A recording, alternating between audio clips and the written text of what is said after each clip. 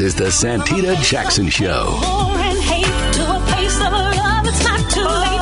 Gotta save the children. We can't wait. Let's change the world. I am breathing. Hey, everybody. Welcome to the Santita Jackson Show. Getting just a little bit of an echo, but we're going to work that out. Me and the board operator are working it out today. Just love my board operator.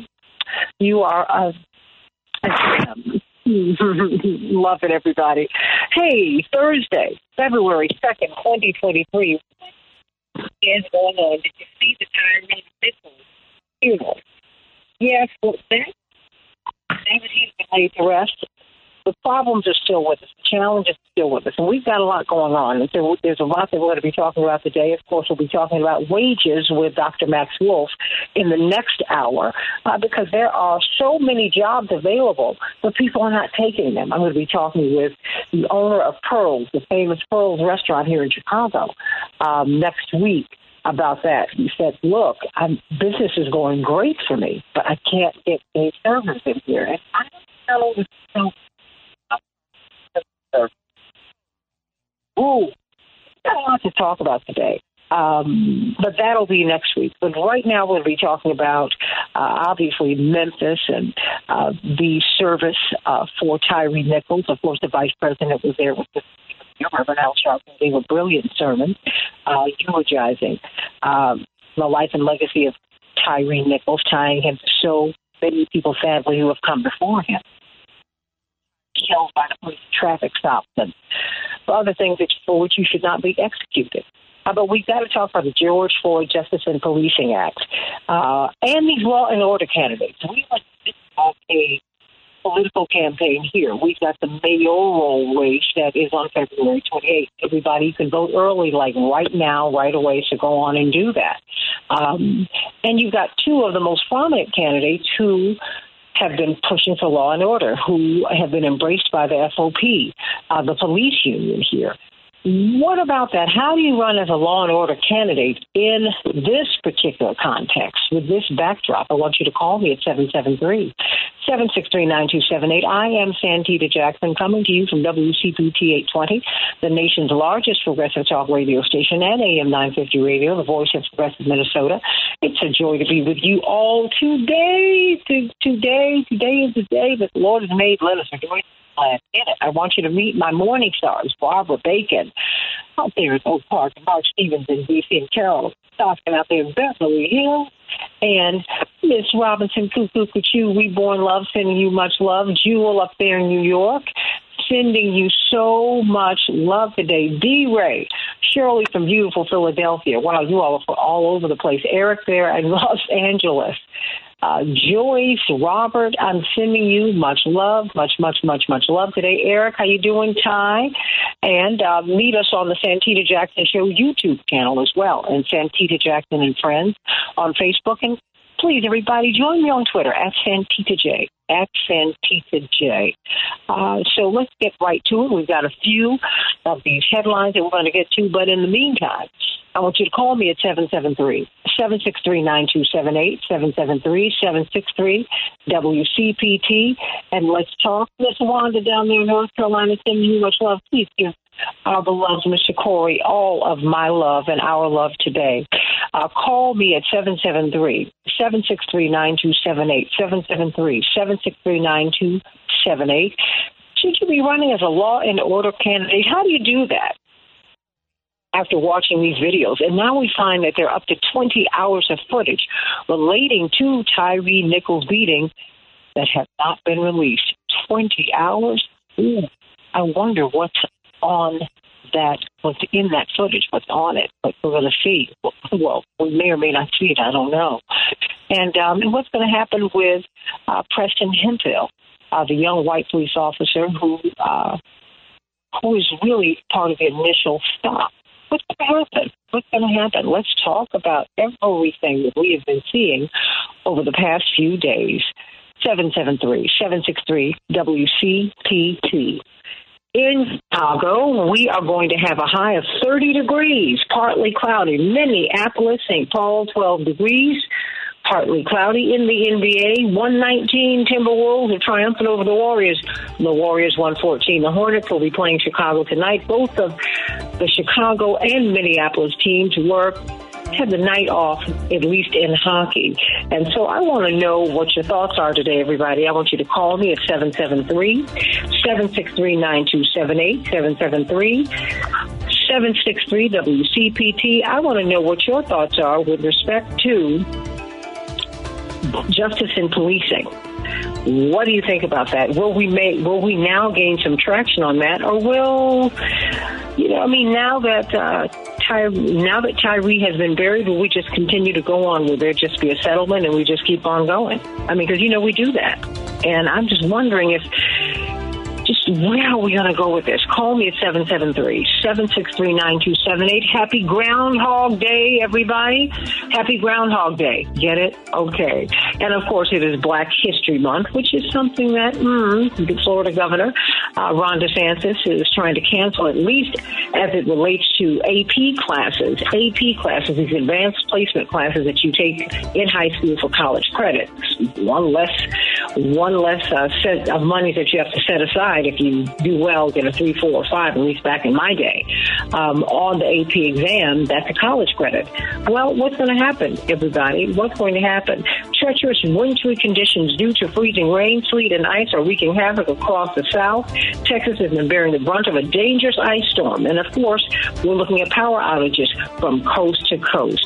House Speaker Kevin McCarthy is signaling optimism that both he and President Joe Biden can reach consensus on the nation's debt limit long before, as he put it, the U.S. reaches default. Quote, he said, I think that at the end of the day, we can find common ground, close quote. That is good news. Amid high tensions in Israel and the Palestinian territories, Israeli Prime Minister Benjamin Netanyahu told CNN this week that any measurable progress toward a long-term peace agreement is unlikely anytime soon. He made it clear that while he's, quote, open to negotiations, close quote, with the Palestinians and is willing to cooperate with them on security matters, not much else will move. I heard Jake Tapper ask, will they be able to vote? And he kind of went past that. Can you really be free if you don't have the vote? Please, everybody, get registered to vote and vote in this mayoral election here in Chicago. You can vote early. That has already started. It started last Thursday. In the meantime, we have got Pastor Darius Brooks, this wonderful, wonderful pastor. People's been feeding people, not just with his music, but feeding people from the Grace Central Church in Westchester, Illinois. When can we get to your church? When are those food lines open? And then, of course, right after that, give us the good news, Pastor Brooks.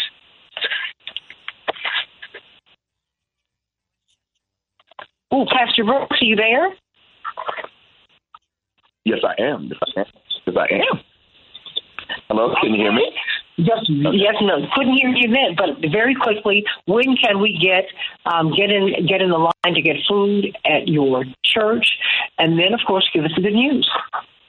Okay. Good morning, Santita. Every Tuesday from 5 till 7 is open to the public, and on the Wednesdays from noon to 2 is for the seniors. We don't like them out at night. It's Grace Central Church, gracecentral.net, 10216 South Kitchener Street, Westchester, Illinois. Just Google my name if you forget and say Darius Brooks, and all that information is on there as well. Every Tuesday from 5 till 7, and every Wednesday from noon till 2 for the seniors. Santita, I'm excited about reading and studying and rightly dividing God's truth for our lives. I was sharing with a friend of mine yesterday that if God is going to be our source, if we are believers, this is what we do. This is what we do. And everything we need is in the Word of God, from love stories to murders. Even in a crazy world, God sends a message out of a mess age. But you got to want it. You got to desire it. Isaiah 26, 1 and 4. In that day, this song will be sung in the land of Judah. We have a strong city. Please check with me. God will appoint salvation for the walls and bulwarks. That means a support system, people of God. Open the gates that the righteous nation or the mature people, in my word, which keeps the truth, may enter in. This is a certain group of kind of people. You will keep him in perfect peace, whose mind is stayed on thee. Watch this. Because we trusted you. Watch this. And then it says, for trust in the Lord forever. Now, Santita, Grace Central, I share with them whenever you see God, the Lord, Jesus, he's talking about his word and how you really get into it, to study it, to rightly divide it so you can understand his language, like love means respect, mourn means manage. So there's a language that God has that you got to get into his word to understand it, because his ways are not our ways, his thoughts are not our thoughts. So you got to live all you can, but please leave the mysteriousness of God, his word, in your desires. It'll be the best of the best, because we operate in the natural. You do and I do, but wonderfully God's divine plan is a spiritual perspective. And he's my authority. If he's my authority, Santita, and if he's your authority, and he becomes our authority, this becomes clear as we walk as individually together, that our authority becomes one mind, one word, one direction, and communicating his word to and with each other first. The topic that I had to use is, my resolution will always be his solution. My resolution will always be solution. I was told, Grace Central, on Sunday, everything you need is in the word of God, from love stories to murders. It'll teach you how to love your wife. It'll teach you where you're not doing so well. It'll teach you where you're making wrong decisions. That's why you're doing that. It'll teach you that you're making right decisions. Stay there. As a believer, this is how we define our lives. The life he has created in us, for us, through him. I was driving the other day, and God gave me the revelation about being in the world and the earth. The word of God says the earth is the Lord's. Be in the world, but not of the world. Those are two places. That's why the word says be in the world, but not of the world. The earth God created, but however, in the earth is how we want to create, watch this, Santita, a godly world within the earth, which means in the earth, those who operate in the word of God and the spirit of God, watch this, wonderfully and uniquely create a different kind of world within this world. Santita, that's why you and I are always friends, because we see things alike. We understand God's language. Santita, there's some people in my life that I like that we don't see things alike. So I'm supposed to be hanging with Santita in the earth, God. So first, there's a personal covenant in how you use God's word in your life.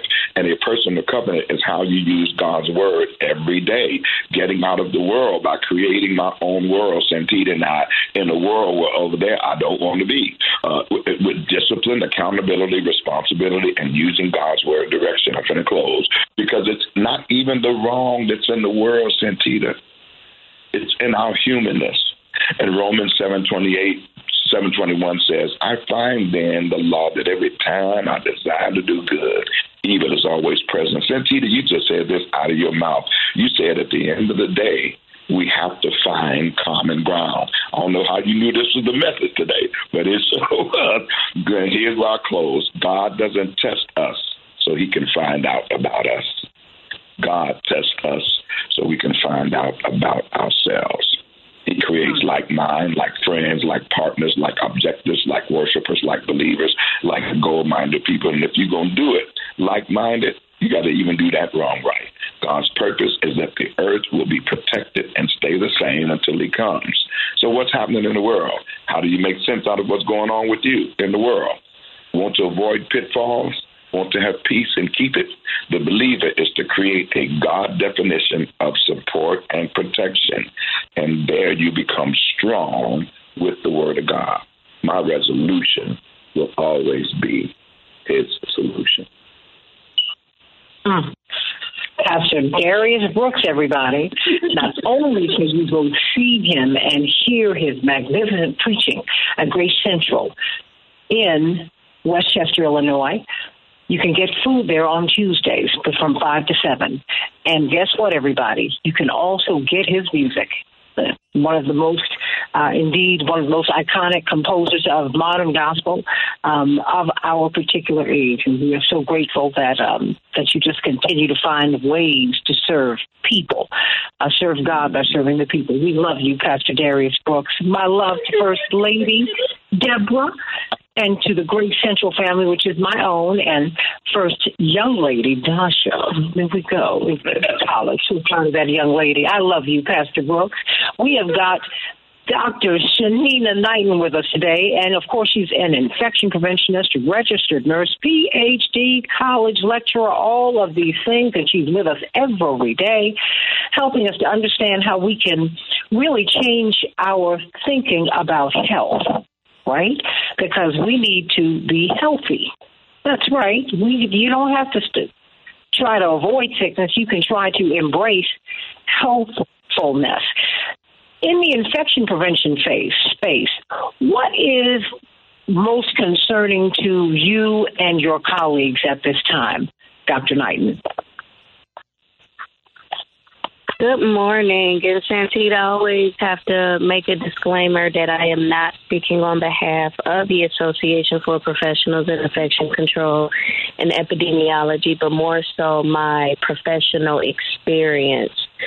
And I just want to say that I think one of the things that is most concerning to me is that we have had such a singular focus on COVID-19 that when buzz statements are made, such as funding for COVID-19 is going to end in May, that people correlate that as being that this illness is over and that other illnesses are not potentially pending. This is not to be fear-mongering. It is not to put people in a space of despair. It is to make sure that people understand the importance of staying ready so you don't have to get ready. And I've said this so many times before, Santita, which is why I'm grateful to you, is that just because it's not on media's radar does not mean that it is not important, meaning that with only so much space but so many issues going on in the world, you have to assume that these things still exist.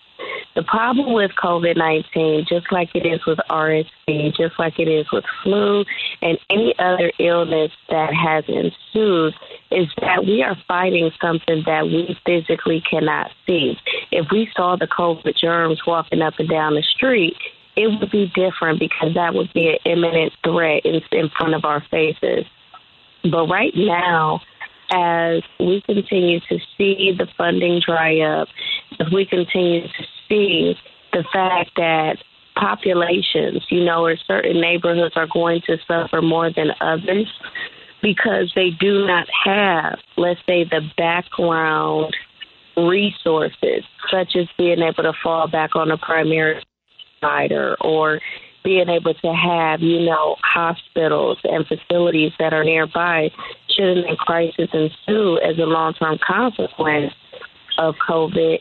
It does concern me, and that is the looming concern right now as we continue to watch COVID mutate and we continue to watch these other germs come up on the radar, which is more of a reason of why I continue to tell people, please make sure that you are washing your hands thoroughly. Make sure that you are taking care of your diet as much as you can. Make sure you are doing risk-lowering measures such as deciding whether or not you're going to go in a certain environment or not. Because the next time that something like this happens, the government may not have enough money to be able to pump into vaccines. So you want to use those basic practices that you can to be able to keep yourself safe. So in my mind, what is most concerning right now is that the funding will stop, but these pathogens will go on, and will we be ready?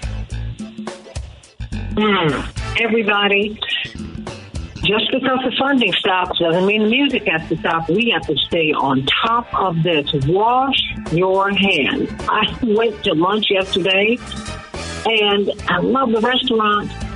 And when I put the soap in my hands and I'm just getting up under my nails and everything, when I turned on the water, Dr. Knighton, it would not get warm.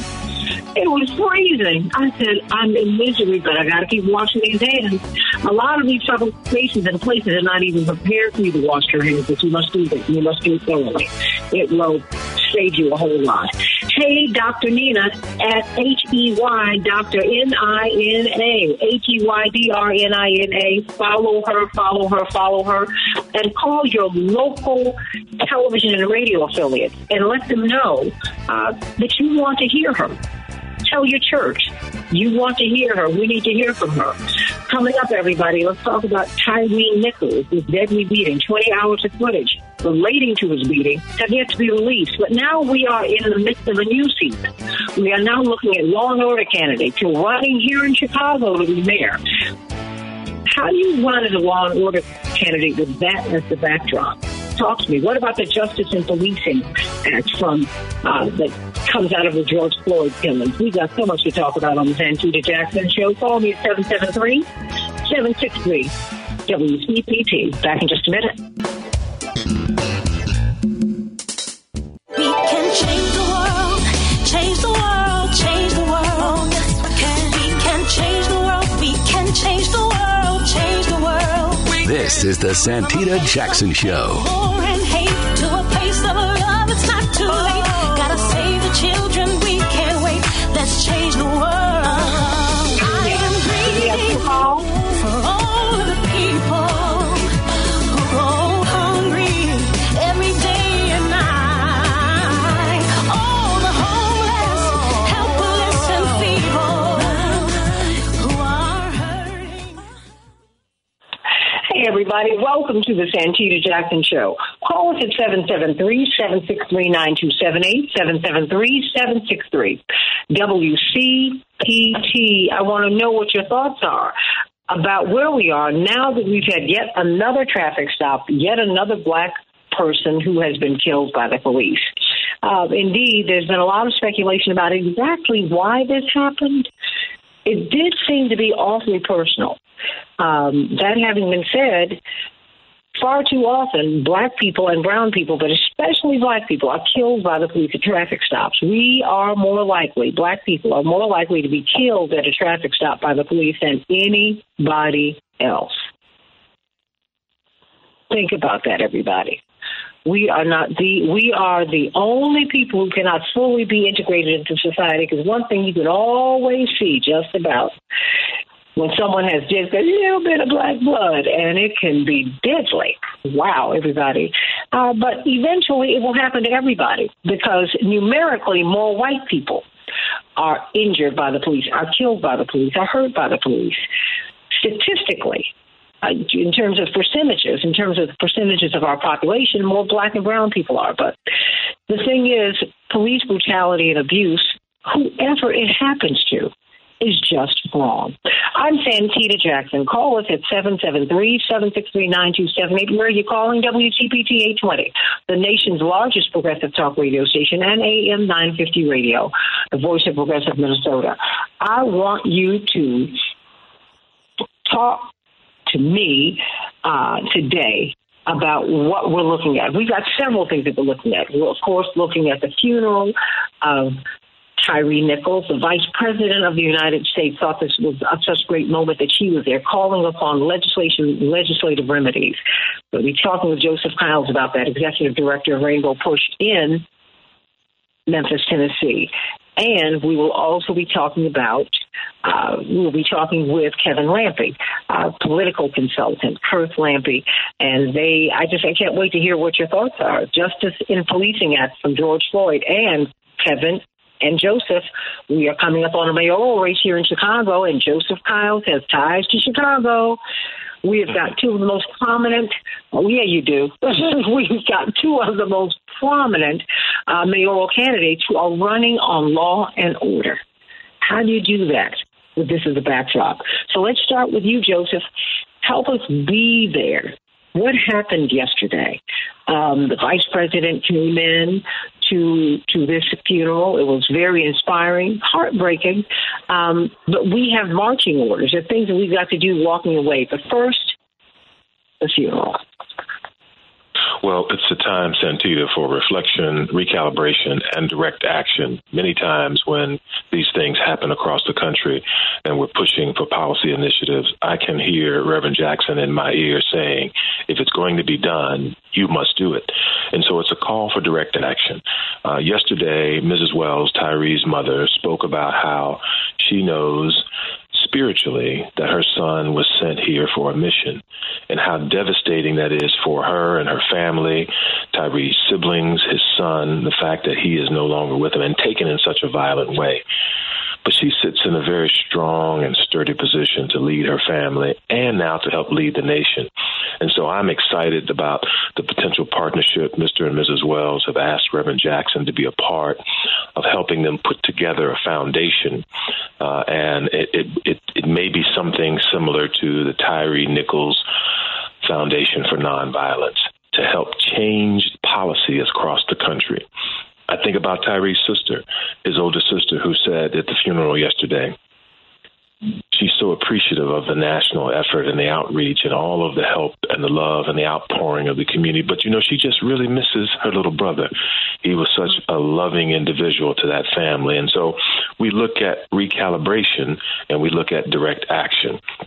So we're talking and we're having conversations with our state legislators, with our city council, with our county commissions, because the way that the Memphis Police Department responded to this crime, this tragedy, can be a model for other police stations. But before it gets to be a tragedy, let's talk about implementation that will stop this from happening.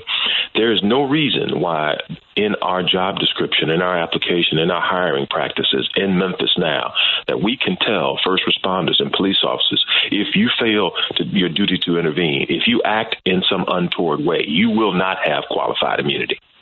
And we hire on that process. And I think that we need to start, and we can create a model. I think Mr. and Mrs. Wells, Tyree Nichols' parents, along with Reverend Jesse Jackson and the National Rainbow Push Coalition organization can help implement this all across the nation. We're talking with Joseph Kyles. Joseph Kyles, Executive Director of Rainbow Push in Memphis. He's been involved with Tyree Nichols' family and with Attorney Javier Bailey and State Representative G.A. Hardaway and so many others as they really seek to go past just past the funeral, because we still now, the news has come out that there are 20 hours of footage we have not even seen. Wow, 20 hours. What? That's right. Our district attorney was on, Steve Mulroy was on with Wolf Blitzer on CNN yesterday, and he mentioned that there were more than 20 hours of footage. So we do know that the push and the legislative action that we've been involved in to make sure that there is body cam and other camera video, that is significant. And it also says that there are going to be possibly some other firings and maybe some other indictments of those who failed to intervene. Sheila Jackson Lee was at the funeral yesterday, Congresswoman from Houston, Texas, and she has been fighting for the George Floyd Act. She mentioned to the congregation that in that act, she's going to push for the Tyree Nichols failure to intervene. And so that is going to be a piece that we move through each of these municipalities all across the country.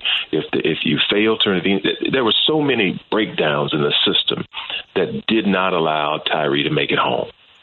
And so we have to fix those systems, because it could be any one of us or any one of our children that encounter the same vicious cycle. It's the culture that has to be repaired. Kyles, everybody, Executive Director of Rainbow Push in Memphis, Tennessee. Stay right there, Joseph, because I want to bring on Kevin Lampe. He's one of the nation's foremost political consultants, political analysts.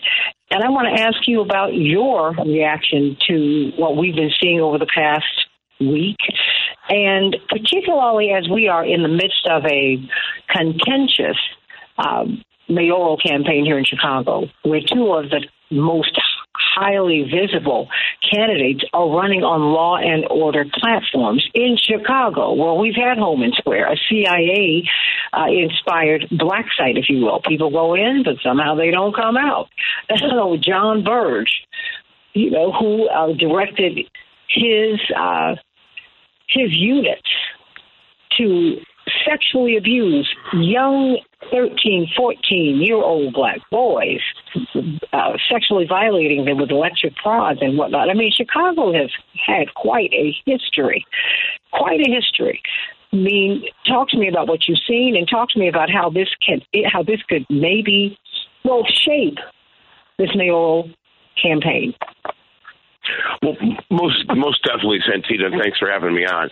It is I'm frustrated with the way campaigns are being conducted in Chicago right now by the mayoral candidates, and particularly we're looking at Paul Vallas, who is law and order, law and order, law and order. It's almost like what Joe Biden was saying about Rudy Rudy, when he would say, now 9/11 now. And it is what these candidates' message is, and particularly Paul Vallas, is it's more police, it's more police, it's more police, it's more officers, but it doesn't talk about this systemic problem that creates crime. That is, and then this. The way we look at every issue is just a matter of brutality and a matter of force. We need to be talking about, when we're talking about public safety, we need to be talking about what problems are creating public safety and how to solve them, instead of just throwing more guns and muscle against it. And what we've seen particularly in this situation down in Memphis, it's just that the attitude, the way that these officers approached the situation was their only option was physical violence and to tase somebody. And it was nothing about trying to de-escalate the situation. They came in fully escalated, and the adrenaline was flowing, and all they wanted to do was to beat this poor man. And we've got a problem. We got a problem that we're not addressing. And if we continue to just tackle public safety and violence and crime as just a fact that we become the perpetrators of the violence and crime, that's just sad for our whole society. Well, I mean, but there is this tension, and I think that even though we're on a progressive station in a progressive space, Kevin, there is a tension because there is a reason that Paul Vallas has a chunk of the vote.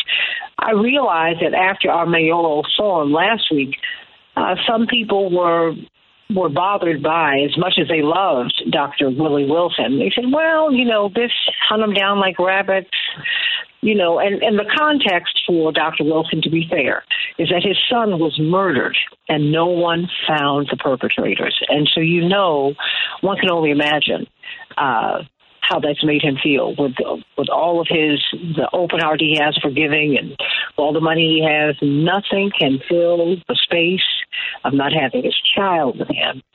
That having been said, you still have people pushing at this time on law and order. There is a real, and many of my white friends will not even, they assume that I'm not going to vote for the law and order candidates.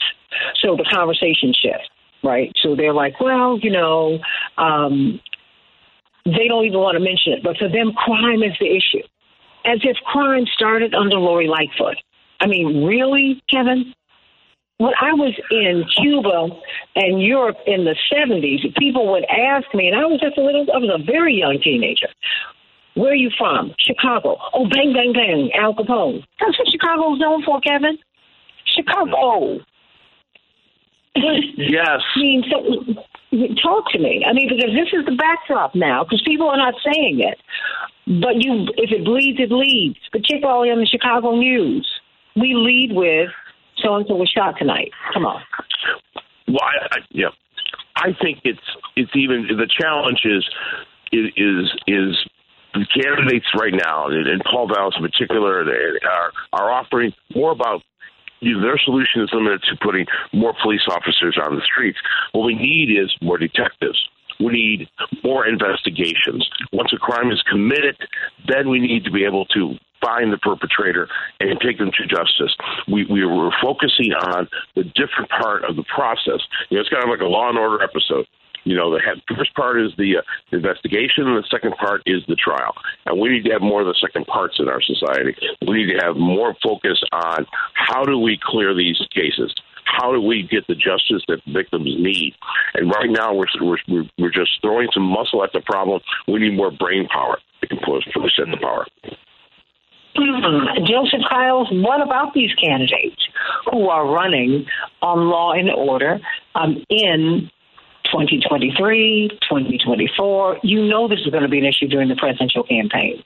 And you know this is an issue right now. It's unstated, but there are a lot of people who feel that if you comply, you wouldn't have this problem.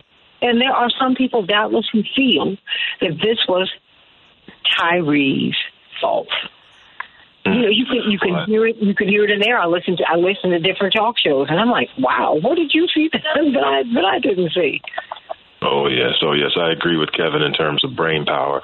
I think that if we look at our large municipalities and the issues that we're dealing with in terms of crime, there really has to be a balance effect. Most police actions occur and they come on the scene after the crime. And so investigative units, General Bureau investigative units should be increased.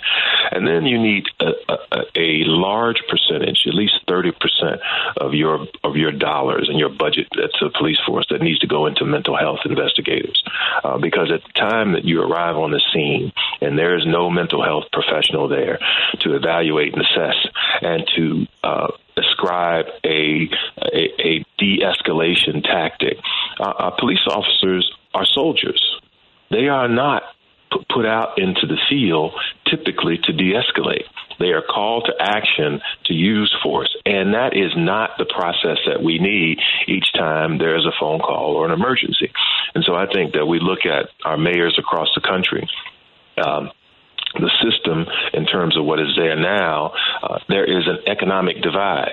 So if we're having car thefts and we're having the underground economy, nobody talks about the fact that many of these neighborhoods in the underground economy were sufficiently surviving, but then they legalized marijuana. And wait a minute, what happened when they legalized marijuana? They took food out, and I'm not condoning the sale of underground economy marijuana, but I am simply stating a fact. When they legalized marijuana, there were communities that were sustaining themselves off the practice of that. That is an underground economy. It is legal, and it should not be allowed. But now all of these other ancillary crimes go on because people have to survive. And so we have to get smarter in terms of how we deal with youth and justice and creating opportunities for workforce development and employment. We got to give people options so that they do not go to crime. Well, I mean, I want you all to call me at 773-763-9278, 773-763-9278. I want to hear what your thoughts are. I mean, call me at 773, call us at 773-763-9278. We have one of your colleagues from Rainbow Push, special assistant to Reverend Jesse Jackson, head of Push Excel, Reverend Jeanette Wilson, someone known to you and to Kevin Rampey. You looked at, and of course, she is a lawyer and a minister.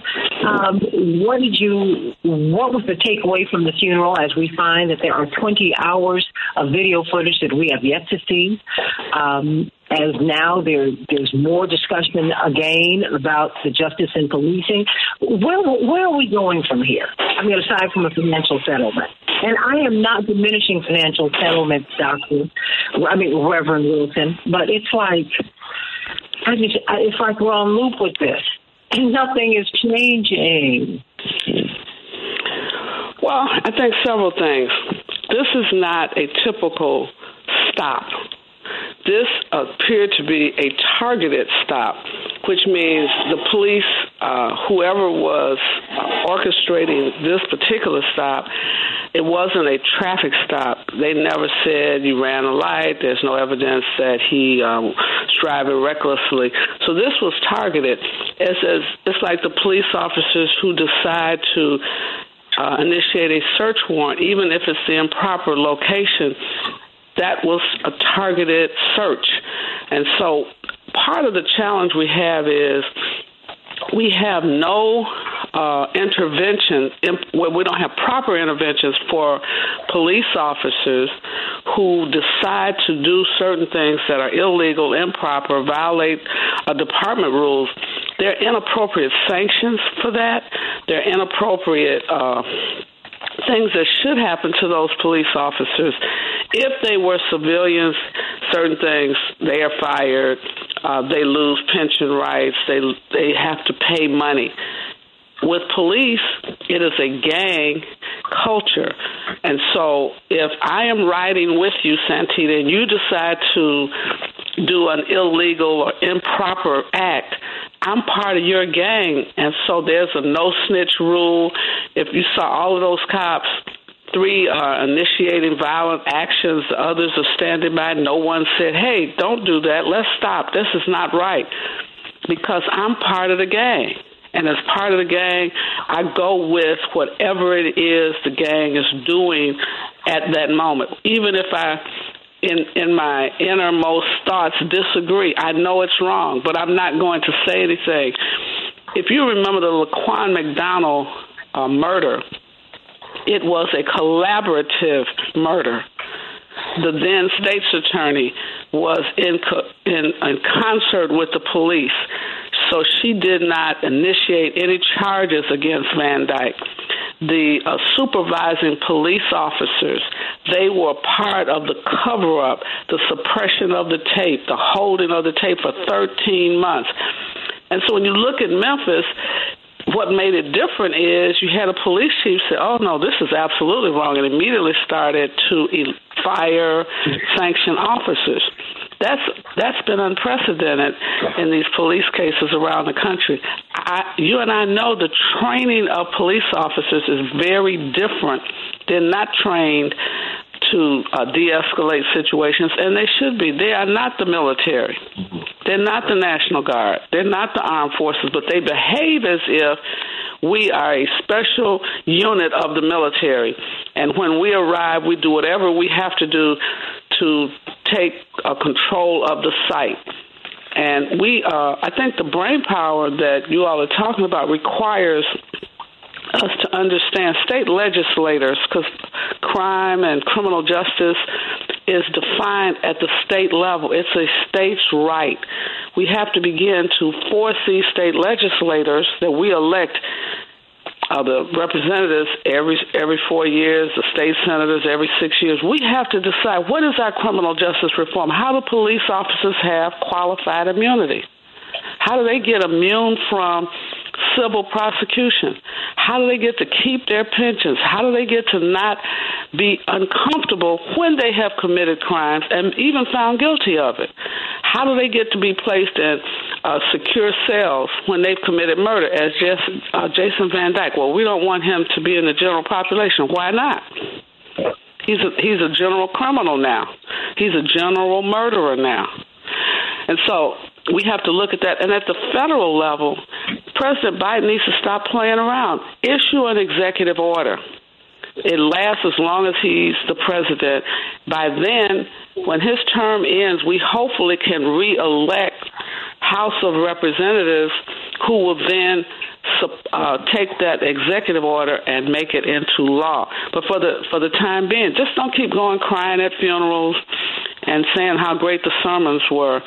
We have to move legislatively. Secondly, I disagree. There's no parallel in my mind between this young man's murder at the hands of police officers and Dr. King's murder.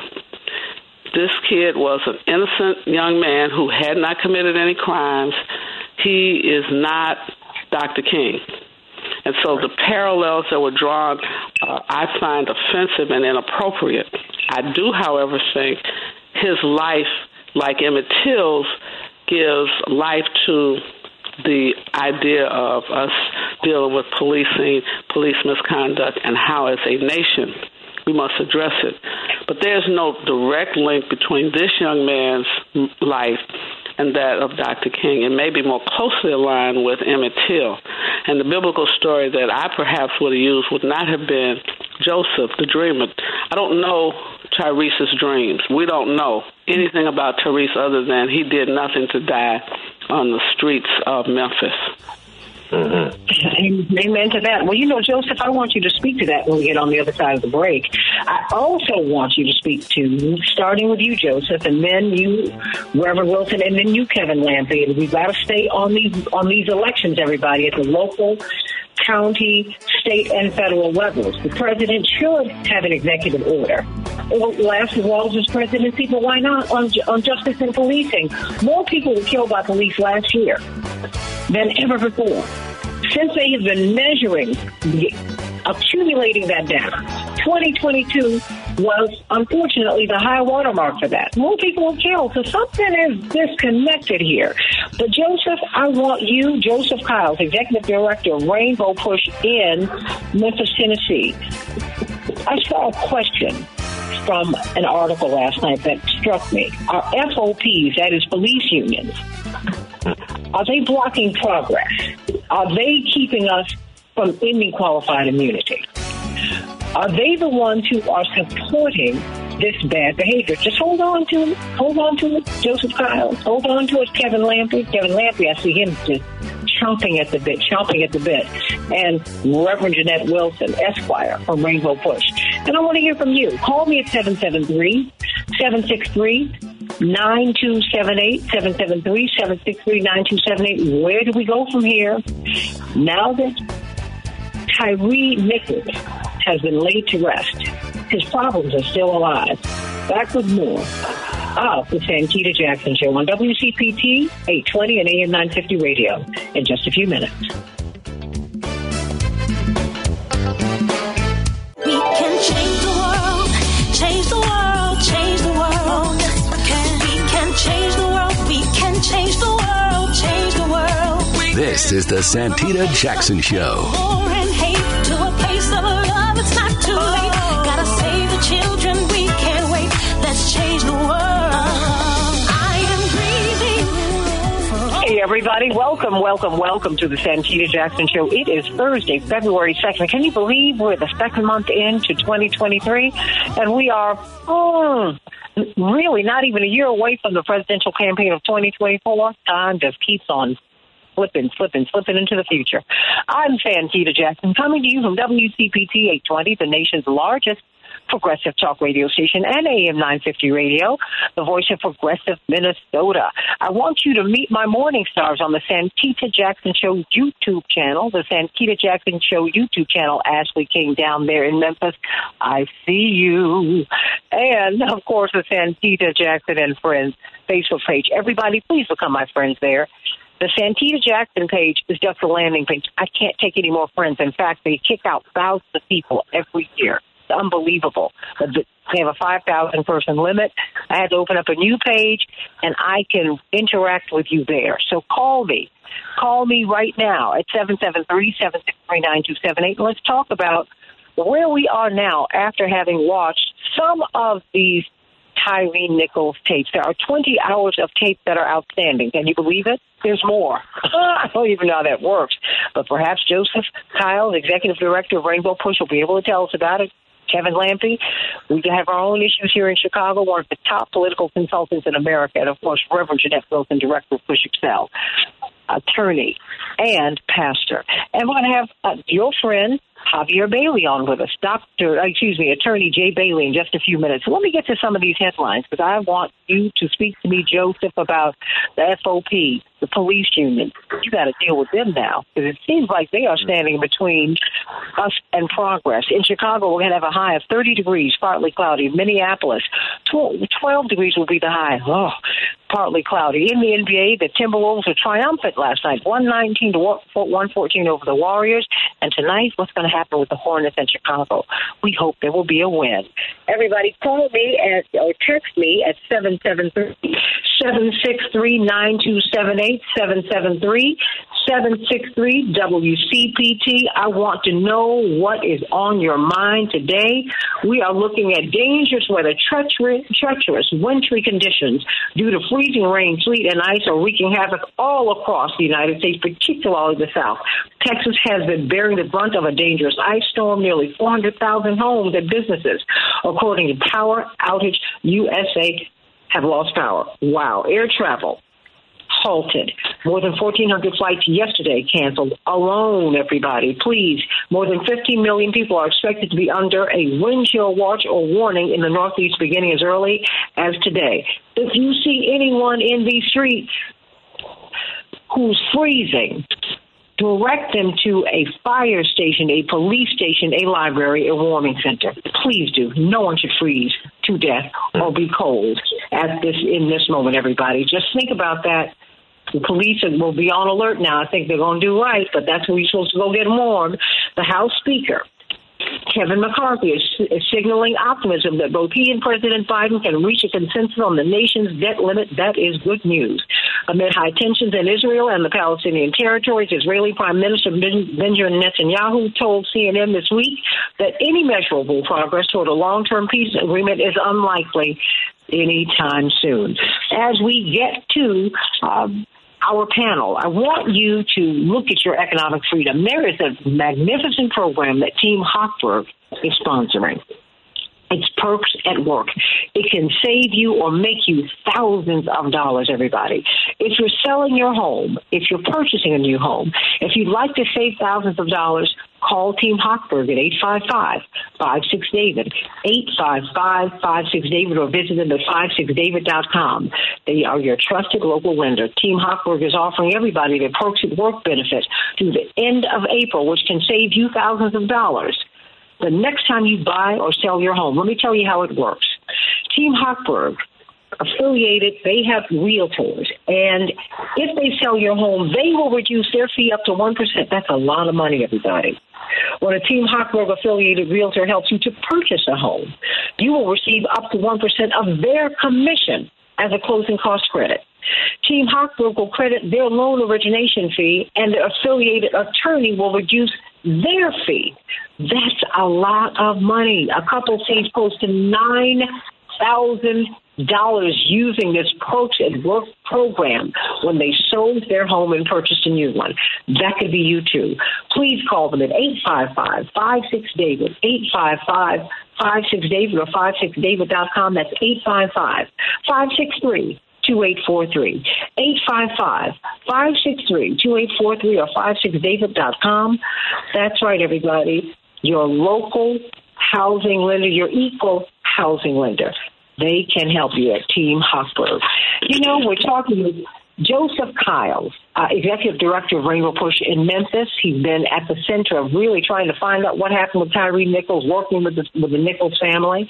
And then we've got Kevin Lampe, one of the top political consultants in the United States, as we're looking at the blowback all across the nation, particularly as we look at this election here in Chicago, just not even a month away, just weeks away. Reverend Jeanette Wilson, Esquire, from Rainbow Push. And we're going to have, Attorney Jay Bailey in just a couple of minutes. But what about the FOP? Because you've got to deal with them. Many of us don't want to talk about the fact that they're the ones who really, they've got so much power, Joseph. So much power. I mean, talk to me. When you're talking about qualified immunity and things like that.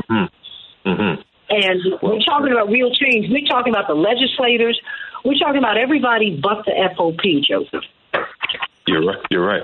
Before I get to the Fraternal Order of Police, if you allow me, Santita, I'd like to recognize a few individuals, our community activists who were so sincere and have been engaged and helped bring this to light in terms of Tyree Nichols.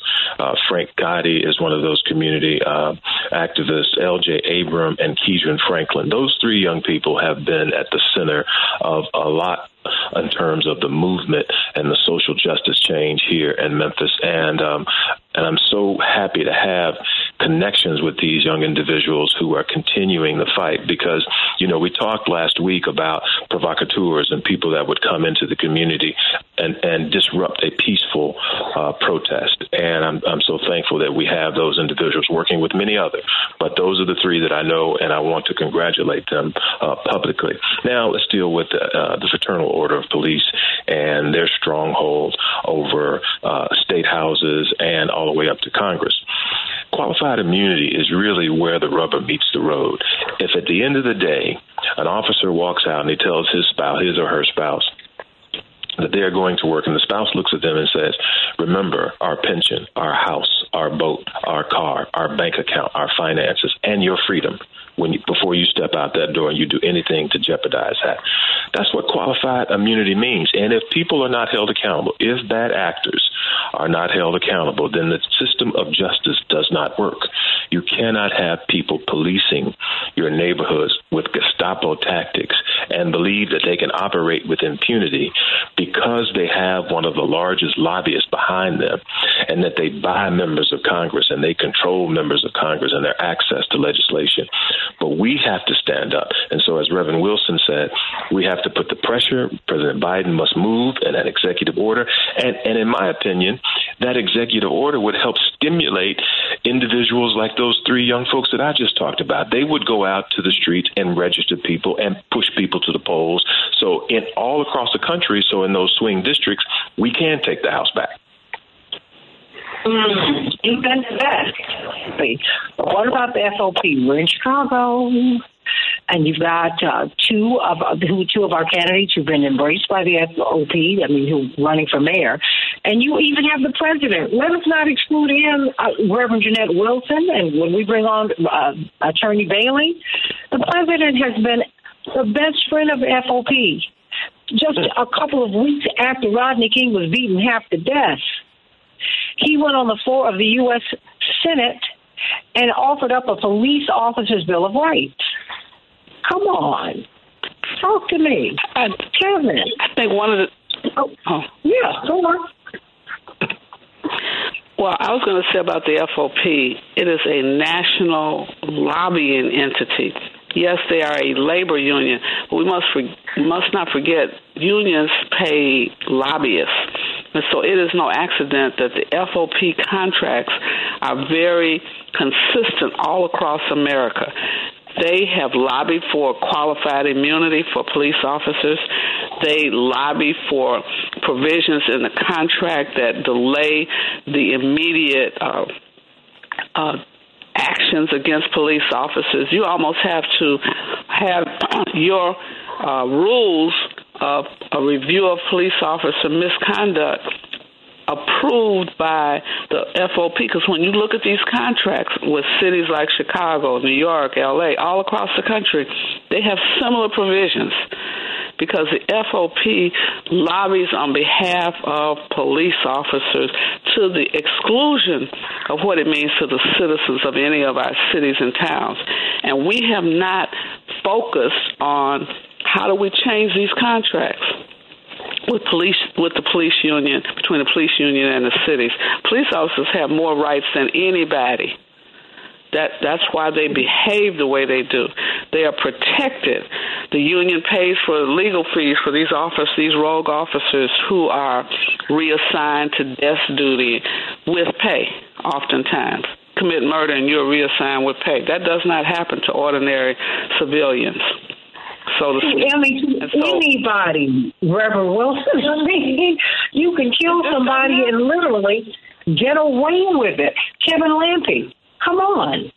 I mean, shouldn't this be an issue during the mayoral race, all of them, but particularly this one right now? Well, absolutely. It is a challenge. FOP leadership, and let's make a distinction between FOP leadership and the cop on the beat. The FOP leadership has been contentious with every mayor in every city across the country. They walk into the situations where they are not interested in policies of moving forward. How do we really create public safety? How do we really find the training that our officers need? How do we really help them to learn how to de-escalate a situation instead of escalate a situation? Every time I hear FOP in a conversation, it's about escalation. It's not about training, and they need to be held accountable. Their leadership needs to be held accountable, and they need to be doing things that are protecting their officers and helping them do their jobs better instead of just wanting to walk into every argument, every discussion with the mayor and with the city council is an argument, not a dialogue. Let me speak to a comment that I just got from Karen Lene. I hear you. You said, aren't we happy the president has changed? Unlike some progressives in politics, his more recent legislation and actions show he supports us, black folks, his hires, etc. I don't think that people change as much as they make adjustments politically, and that's fine with me. But you cannot deny President Biden's history. President Biden has never been a progressive. He's always been a right-wing Democrat. If you want to know one reason why you saw Anita Hill buried and Clarence Thomas lifted up, it is he. I mean, we just have to be honest about that. But that does not mean that you don't work with him. It doesn't mean that you don't like him, because I've known him for like 40 years. He's a nice guy. That has nothing to do with my political disagreements with him. It has nothing to do with the fact, that I have got to negotiate so I can get what it is that I need from him, even from my friend. That's the mistake we made with President Obama. We said, oh, we love him. And no, I got you. But in politics, the people... We over-indexed in our vote for President Obama. We voted for him more than anybody. We are the reason he became president. But you know what? We stopped advocating because we said we got to protect him. No, and now we're unprotected. Stop. Stop. I hear you, girl. But no, that's not the way politics works. Politics is a pressure game. Is it not, Kevin? Politics is democracy is participation, not observation. In order to make things change and make things happen, you got to show up and you got to be a part of the system. You have to wreck the system. You have to get into the system. You got to kick open those doors, and then you can make real change. I talk all the time through my career when I'm training young people in this game. It's really easy to throw the rocks through the windows, but you got to move inside if you want to move walls and you want to remodel. And so we have to constantly be pushing people that you are elected officials, but it's the dialogue once again with them, with us. It is not about a one-way street.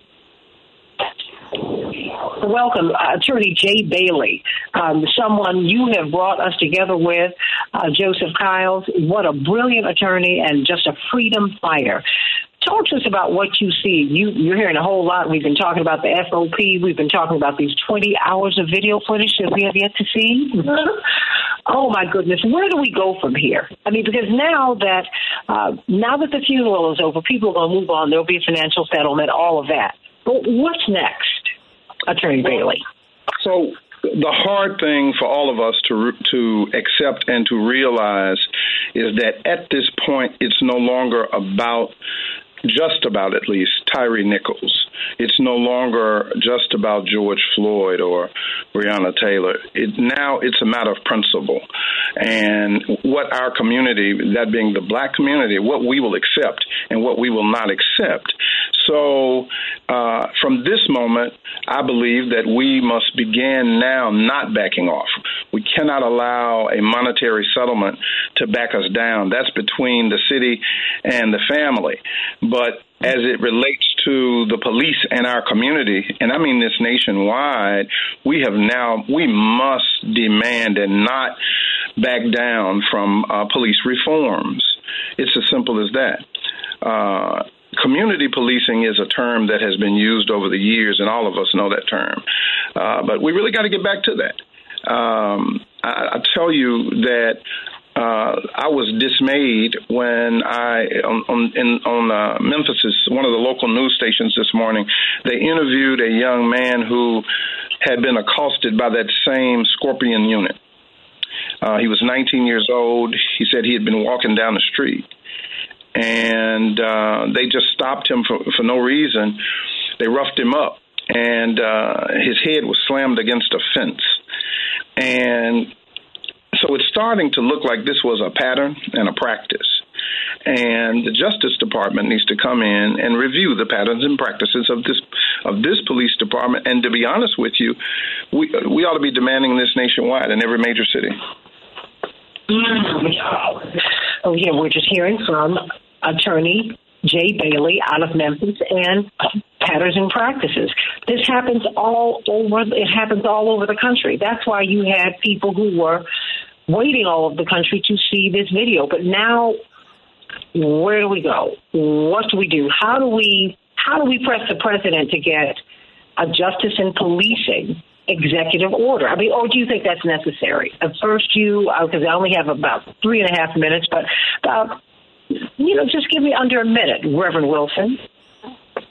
What I think we need to do is require patterns and practice investigations to be made public, and we should be urging President Biden to issue a reform in police and executive order now.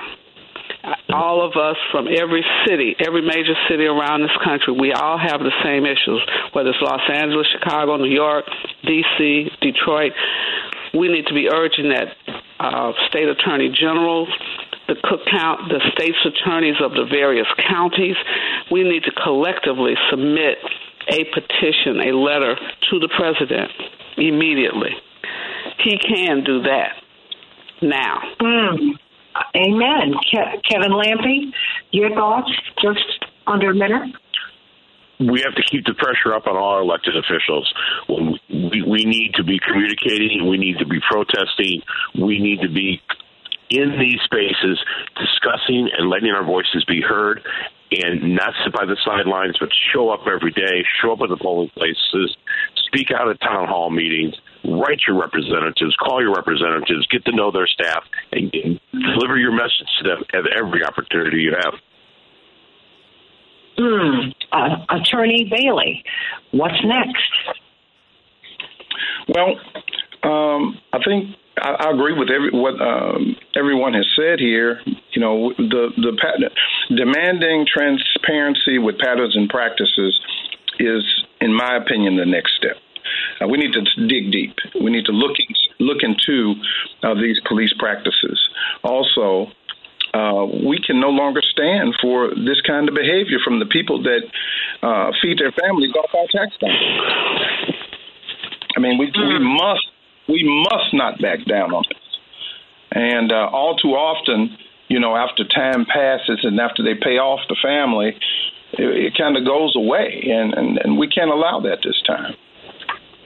I'm just saying that's the pattern. It happens over and over and over again. And I'm just saying there's something about that that's not working, because last year more people were killed by police than at any time since they've been collecting that data. Something's not happening. Joseph Kyle, the last minute belongs to you. Reflection, recalibration, direct action. Reflection is and will be the settlement, the financial settlement. How much is a young man's life worth? A 4-year-old without a father, a mother and father without a son, siblings without a brother, what he meant to that family, how much is that worth? Recalibration, direct action. Recalibration now is to get actively engaged in redirecting policy and making sure that there is an infrastructure change.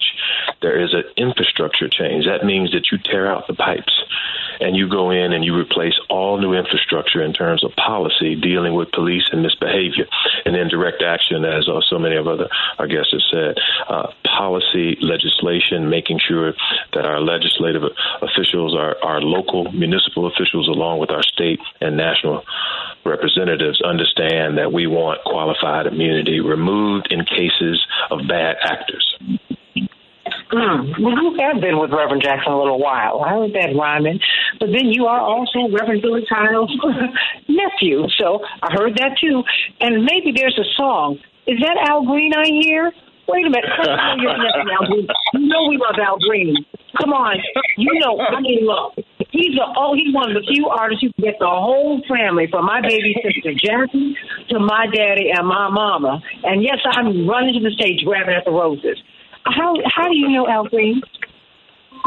That is my stepfather. My mother, Evangelist Shirley Green, was married to Al Green for several years, and my sisters, Alva, Ruby, and Cora, are his daughters. And we're so proud of all of them because they are involved in spiritual and singing and providing gospel music across the country. And this church service will ask Al Green, Reverend Green, to sing Love and Happiness. My father has no sense. He won't do it. I'm like, what are you doing? We're not let's stay together. Not right here. Oh, okay.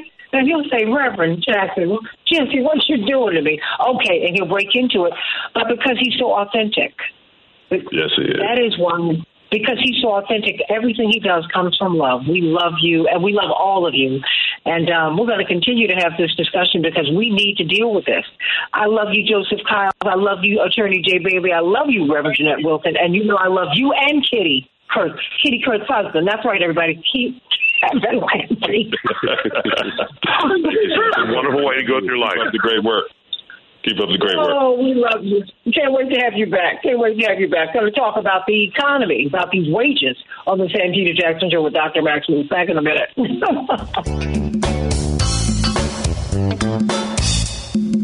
We can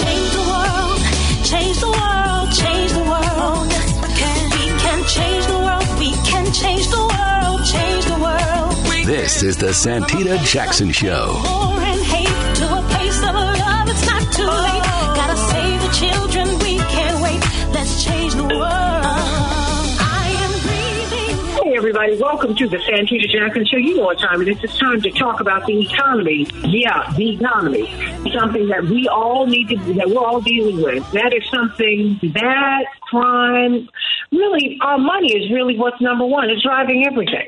That's why we talk with Dr. Wolf every Thursday at 7:30. Before we get to him, I have a couple of things that I want to bring up. We missed Shapiro. Very quickly, Shapiro. I'm sorry, a little bit under a minute for you, but what's going on today? No problem, Santita. Thank you for having us. At Celebrations by Us, we are definitely taking your orders for your hot wings, your barbecue wings, as well as also your sliders, your meatballs, everything that you'll need for your Super Bowl party. So give us a call at 708-526-4546, 708-526-4546. We're also actually promoting our Courtney Copeland Memorial Foundation Gala. That's going to be held on March 3rd, 2023 at the JLM Community Center in Chicago. So also go to CopelandMemorial.com to purchase your tickets. Thank you so much, Santita. You are very welcome. How can people find out about the gala? www.CopelandMemorial.com. All right, everybody. And then I've got Mama D. Mama D, very quickly, give us your comment before we pivot over to the economy. Oh, well, hallelujah, greetings. The FOP don't just have a contract, they have a law in Springfield. What I wanted to say, the constituency said that the police created situations to use deadly force. My mother used the phrase like a rabbit. I have lost two brothers, a niece, cousin, and when my sister Helen Richard became the first female CTA driver ever slain in the line of duty, on the way to the witness stand, my mother paused and said to the mother of the murderer of my sister, "You have my sympathy." And then she took the stand and she said, "My daughter did not deserve to be shot down like a rabbit." Grieving parents whose children are dying in record numbers have a different feeling, and we have to give them that space, whether it's my mother or Willie Wilson or anybody else, and to have laws that says it's okay for you to shoot into somebody's house because it's mutual combat, or say the police cannot chase these criminals when they are killing people. That is absolutely wrong. But at the end of the day, hatred is the weapon of mass destruction, and we have got to deal with that. Amen to that. Mama D has spoken, and you have our prayers and our condolences. You know, these are lights in your Christmas tree that can never be relit, but you know they are in heaven cheering you on. We just thank you, Mama D, for all of your caring and your activism and your willingness to keep up the good fight every single day. Love you so much. Dr. Max Wolf, it is a joy to have you here with us today. You know, so much of the social tumult is driven by the economy. People have no money. I mean, people make $100,000 a year living paycheck to paycheck. 63% of Americans cannot live in paycheck to paycheck. It is tight out here. And yet you hear that there are a lot of jobs that are available. What's going on with the wages? I mean, because I'm always reading, hearing that wages have not moved in, I guess now almost 50 years. I mean, how do we do that? Because the price of milk sure did change, and so did the price of a house and rent. Dr. Wolf. Sure. So thanks for having me. I mean, I think there's sort of a couple of things floating around in here. We have tended to associate when we make these conversations and people discuss jobs, that a job is a ticket out of poverty, right? Now, obviously, this has been less true for some communities than others, particularly communities that were discriminated against at work, and their wages reflected a lower compensation, often for identical work or sometimes greater work, right? So everyone is not historically equal there. But the assumption in the United States was largely if not always true, that a job meant at least a ticket out of poverty. Maybe not to wealth or anything like that, but at least into the lower reaches of the middle class. So one of the things that's changed over the last 40 years because of stagnant wages and declining benefits for a lot of people too.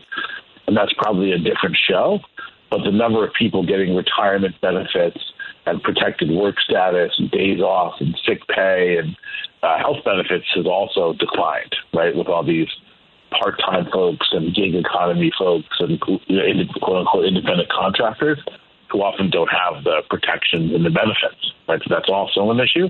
But even setting that apart, just on the salary side, wages haven't kept up, and so a job no longer means you're not poor.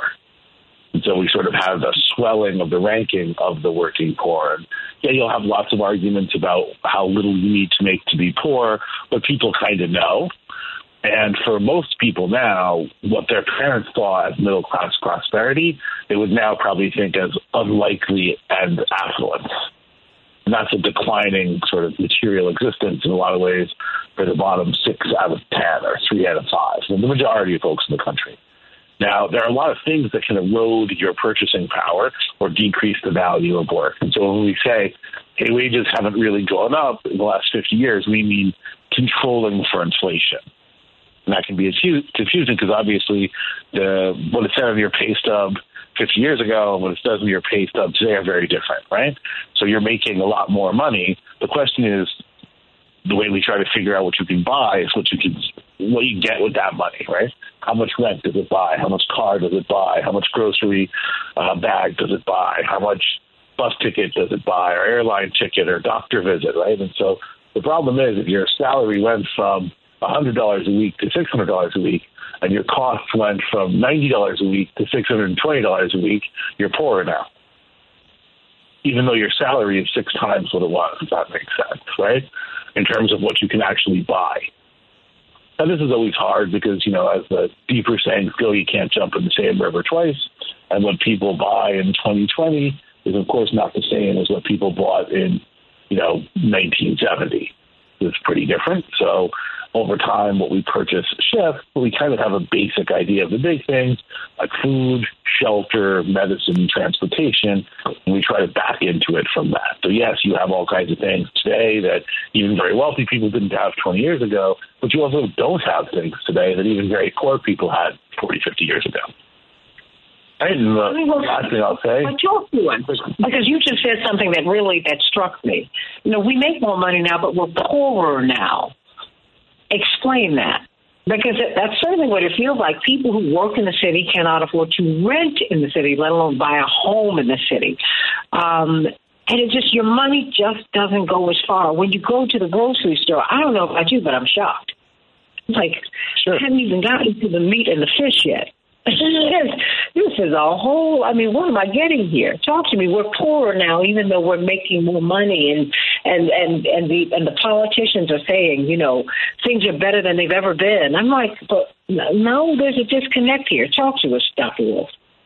Well, first of all, when someone tells you things are better, it's always interesting to ask for who. And that's not an insult. It just means for who, right? So some people are always better off, and averages can feel a lot of difference, right? So there are segments of the country where people are meaningfully better off, right? So it's not that it's false. It's just the average person is not better off, right? So the average person isn't able to buy more of what we think she or he wants with their paychecks than they used to be. That's kind of what that means. And then the last thing is people do get focused, by the media, by powers that be, on the price of things, and that does matter. But the price of things only matters in relationship to your salary. In the same way that your salary only matters in relationship to the price of things. So a little game that sometimes people know because it's been an experiential thing. If you go to a lot of resorts on a cruise or something, sometimes they'll make you a fake currency, and you'll get on there and they'll give you a whole bunch of beads or points, and for a few minutes you'll feel rich until you realize you can't buy anything with 300 points, right? And that's a little bit what they sometimes call the money illusion, right? So if you have a higher dollar paycheck, you will feel affluent until you confront prices that are even higher. And what this means in the real world is looking back on the last 12 months, and again, we'll get an update just less than 24 hours from now from the Department of Labor Statistics, which will tell us about the economy in January, starting this tomorrow, one day from now. Well, we know that in the last year, wages went up about 4.5%, and the stuff we buy went up about 6.5%, right? And so we lost some of our purchasing power, if that makes sense. So, yeah, your stub at the end of the week or the end of the month says that you made a bit more, right? Probably about 4.5% more. Again, that's the national average. But if you look at the receipts of the things you're buying with that money, those went up about 6.5%. So working hard all year, good job, average, and you end up, in terms of what you can buy, behind where you were last year. And again, that's an average. And so depending on where you live and depending on what you buy, you might be much more than 2 or 3% down. And you might also be up, right? Because, again, if you average the experience of 170 million employees in the United States, there's going to be a lot of differences that are hidden by that averaging process. Earl said a few years ago you could get eggs for 79 cents a dozen. Now they're $5.99 a dozen. I mean, it is so expensive. I mean, what? And then you hear about the federal even that's not equal, right? Even that's not equal. Talk to me. Brooklyn. So I live in a fairly expensive place. Not all of Brooklyn is expensive, but I guess I live in a pretty nice part of Brooklyn, depending on who you ask. But, reasonable. And I can buy a dozen organic eggs for the same $4.99 that they were 2 years ago, when they were probably 35 cents for you and now they're $8. So the differences are also regional and have to do with, in the case of the eggs, I think it has a lot to do with the bird flu outbreaks. Okay, now, we're having some trouble understanding you right now. It just sounds a little muddy. I don't know. Are you on an earpiece? Yeah. Okay, if you don't mind, if you can go directly to the phone, that would be great. Sure. Okay, great. But you were saying that, you are, yes, there are some affluent, it seems that places where you live in an affluent part of Brooklyn, it costs more to be poor. Let's just break it down. Right? Because, when you go to poor areas, you pay more for poor quality stuff. And starting with food. Yeah, or you have to travel at large cost outside of your area because it's a food desert, which is common too. And so you have to spend a bunch of money to travel to another place and pay the higher cost of a more affluent neighborhood in order to travel a longer distance to get your food. Right? It's very visible in where I live because I live near a transit hub in Brooklyn. And so you see people coming in from all over Brooklyn and, obviously some parts of Brooklyn are much more affluent than others. I want you to call us at 773-763-9278. What do you think about this, and how are you making it? I mean, that's what it comes down to, and I'm wondering, why is it we have so, they're saying that there are more jobs available and fewer takers. What is behind that? I mean, what is it? Because everything's more expensive. People are struggling out here. You cannot afford. Most Americans can't pull together $1,000 for an emergency in any given month. I mean, really, my brother, former Congressman Jesse Jackson Jr., put it this way: we are the best dressed poor people on earth. I mean, Americans are like right on the edge. We're right on the edge. I mean, and that's a very uncomfortable feeling, Dr. Wolf, because you say have 6 months that you have an abeyance for rent. Just have that saved up.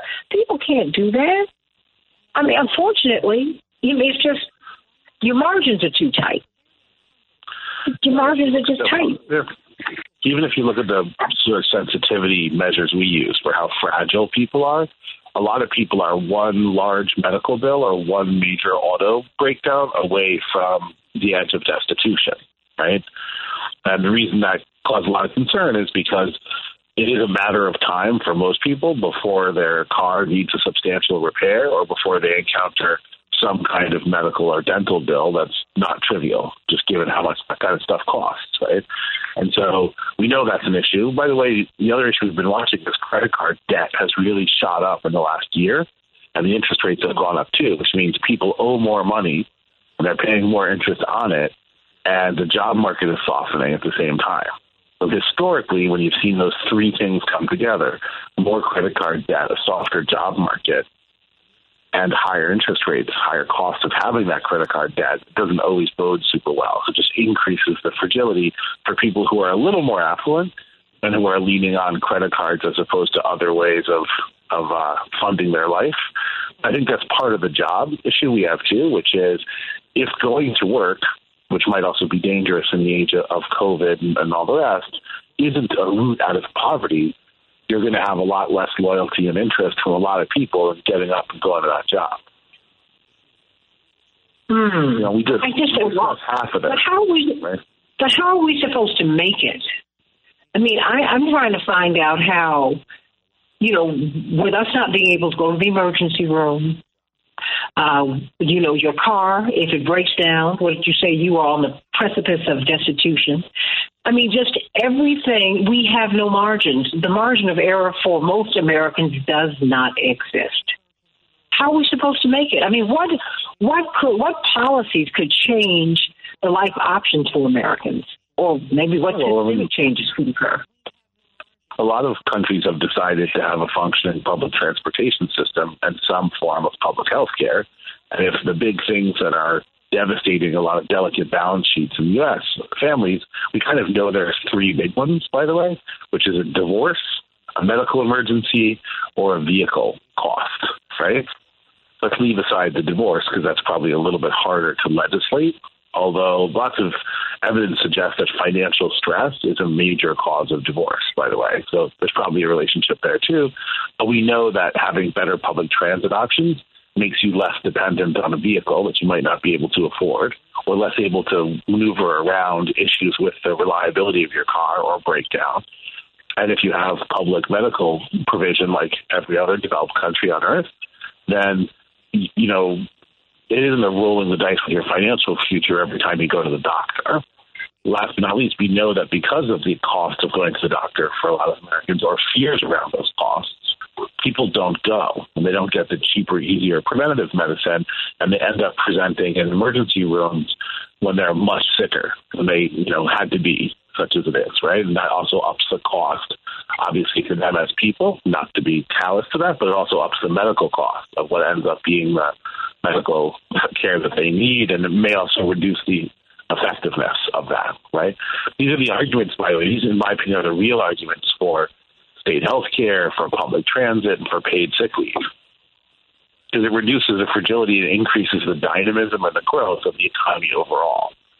Most of the countries that have invested in these things haven't invested in them out of a basis of charity.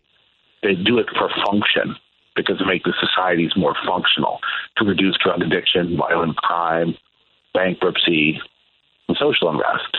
Not because they're great people, although they might be, but because those things are not consistent with economic growth. Does that not edge us towards socialism, or are we just playing games? Because it seems that the corporations are controlling the conversation. Americans are not getting what we need, let alone what we want. We're not getting what we need. My question for you is, how do we get what we need? What changes need to happen? I mean, you just told us. You know, basically, we need to have access. We need to have a common good. That's what I'm hearing you say. I mean, public transportation ought to be open to everybody, available to everybody. Healthcare ought to be open and available to everybody. Is that what I'm hearing you say? I think we have a feedback loop. So, yes, I do believe that. But I think we have a feedback loop here in the country, right? So, in other words, we just got the rankings of democracies around the world from The Economist, which is a center-right business publication out of the United Kingdom, owned by Pearson, same people who do the Financial Times. Good publication. I'm a subscriber, so I'm not bashing them, but it's center-right, pro-business.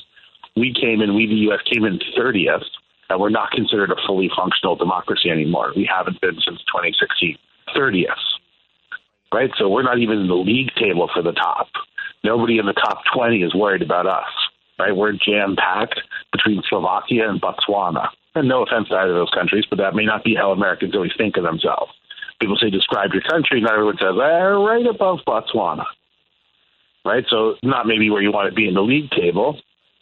And that has an effect, because if your politics isn't accountable and you don't elect and cannot elect leaders who will take seriously the needs of the majority of people, then you end up without much redress, without much ability to legislate the things that people need, right?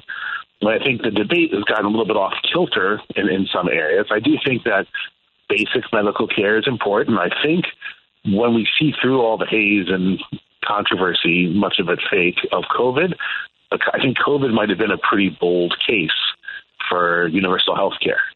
I mean, I believe that anyway, so I don't want to lie here and pretend I had some sort of epiphany or conversion in the middle of COVID. I thought that before COVID, as you know, but I think COVID made a pretty good case for this, right? I also think I think the public transit story here is really a big deal. I think now we have another reason, which is pretty vital, which is if we want to continue to be living organisms on a planet with breathable air and drinkable water, reducing the amount of carbon we produce has become a matter of human survival. And so there's another reason, not that we needed one, but there's another reason to do much more investment in public transit. We do see some investment here, which is good, but it's probably very little, right? There was a nasty little joke, but I think kind of strangely prescient, right? Which is one of the commentators was talking about tensions between the United States and Russia, and basically the joke in the European Union was, if the Russians push too far, they're going to see why Americans can't afford public transit or national health care, i.e. they're going to see the American military machine in action, right? And this became the dominant joke among European economists for several weeks. And yes, maybe economists have a bad, poor taste in humor. Now, your guests may have drawn their own conclusions about that from my Thursday appearances. But the reason it's funny is because it's true. It is true. It is true. We spend an inordinate amount of dollars, but we're the muscle men and women of the world, and we can't afford it. Building bridges, building bombs, you got to make a choice. And we're building bombs and not bridges, and we are paying the price for it. Dr. Max Wolf, everybody, it's always a joy having you. And before we go, I want to wish Joyce Anderson and Lorraine Dunkley. Hey, I understand it's your birthday tomorrow, Lorraine, but happy birthday, everybody. Give them some love. Give them some love. Joyce is celebrating her birthday. She's like me. She's celebrating all month. All month. I'm not mad at you, Joyce. Love it and love you. Happy birthday, lady. My morning stars. I love you. God bless you, everybody. And that's right. D-Ray sending you much love today, Dr. Wolf, along with everybody else here. I love you, everybody. Can't wait to be with you tomorrow on the Santita Jackson Show. Board operator, thank you for a great show. God bless you. See you tomorrow.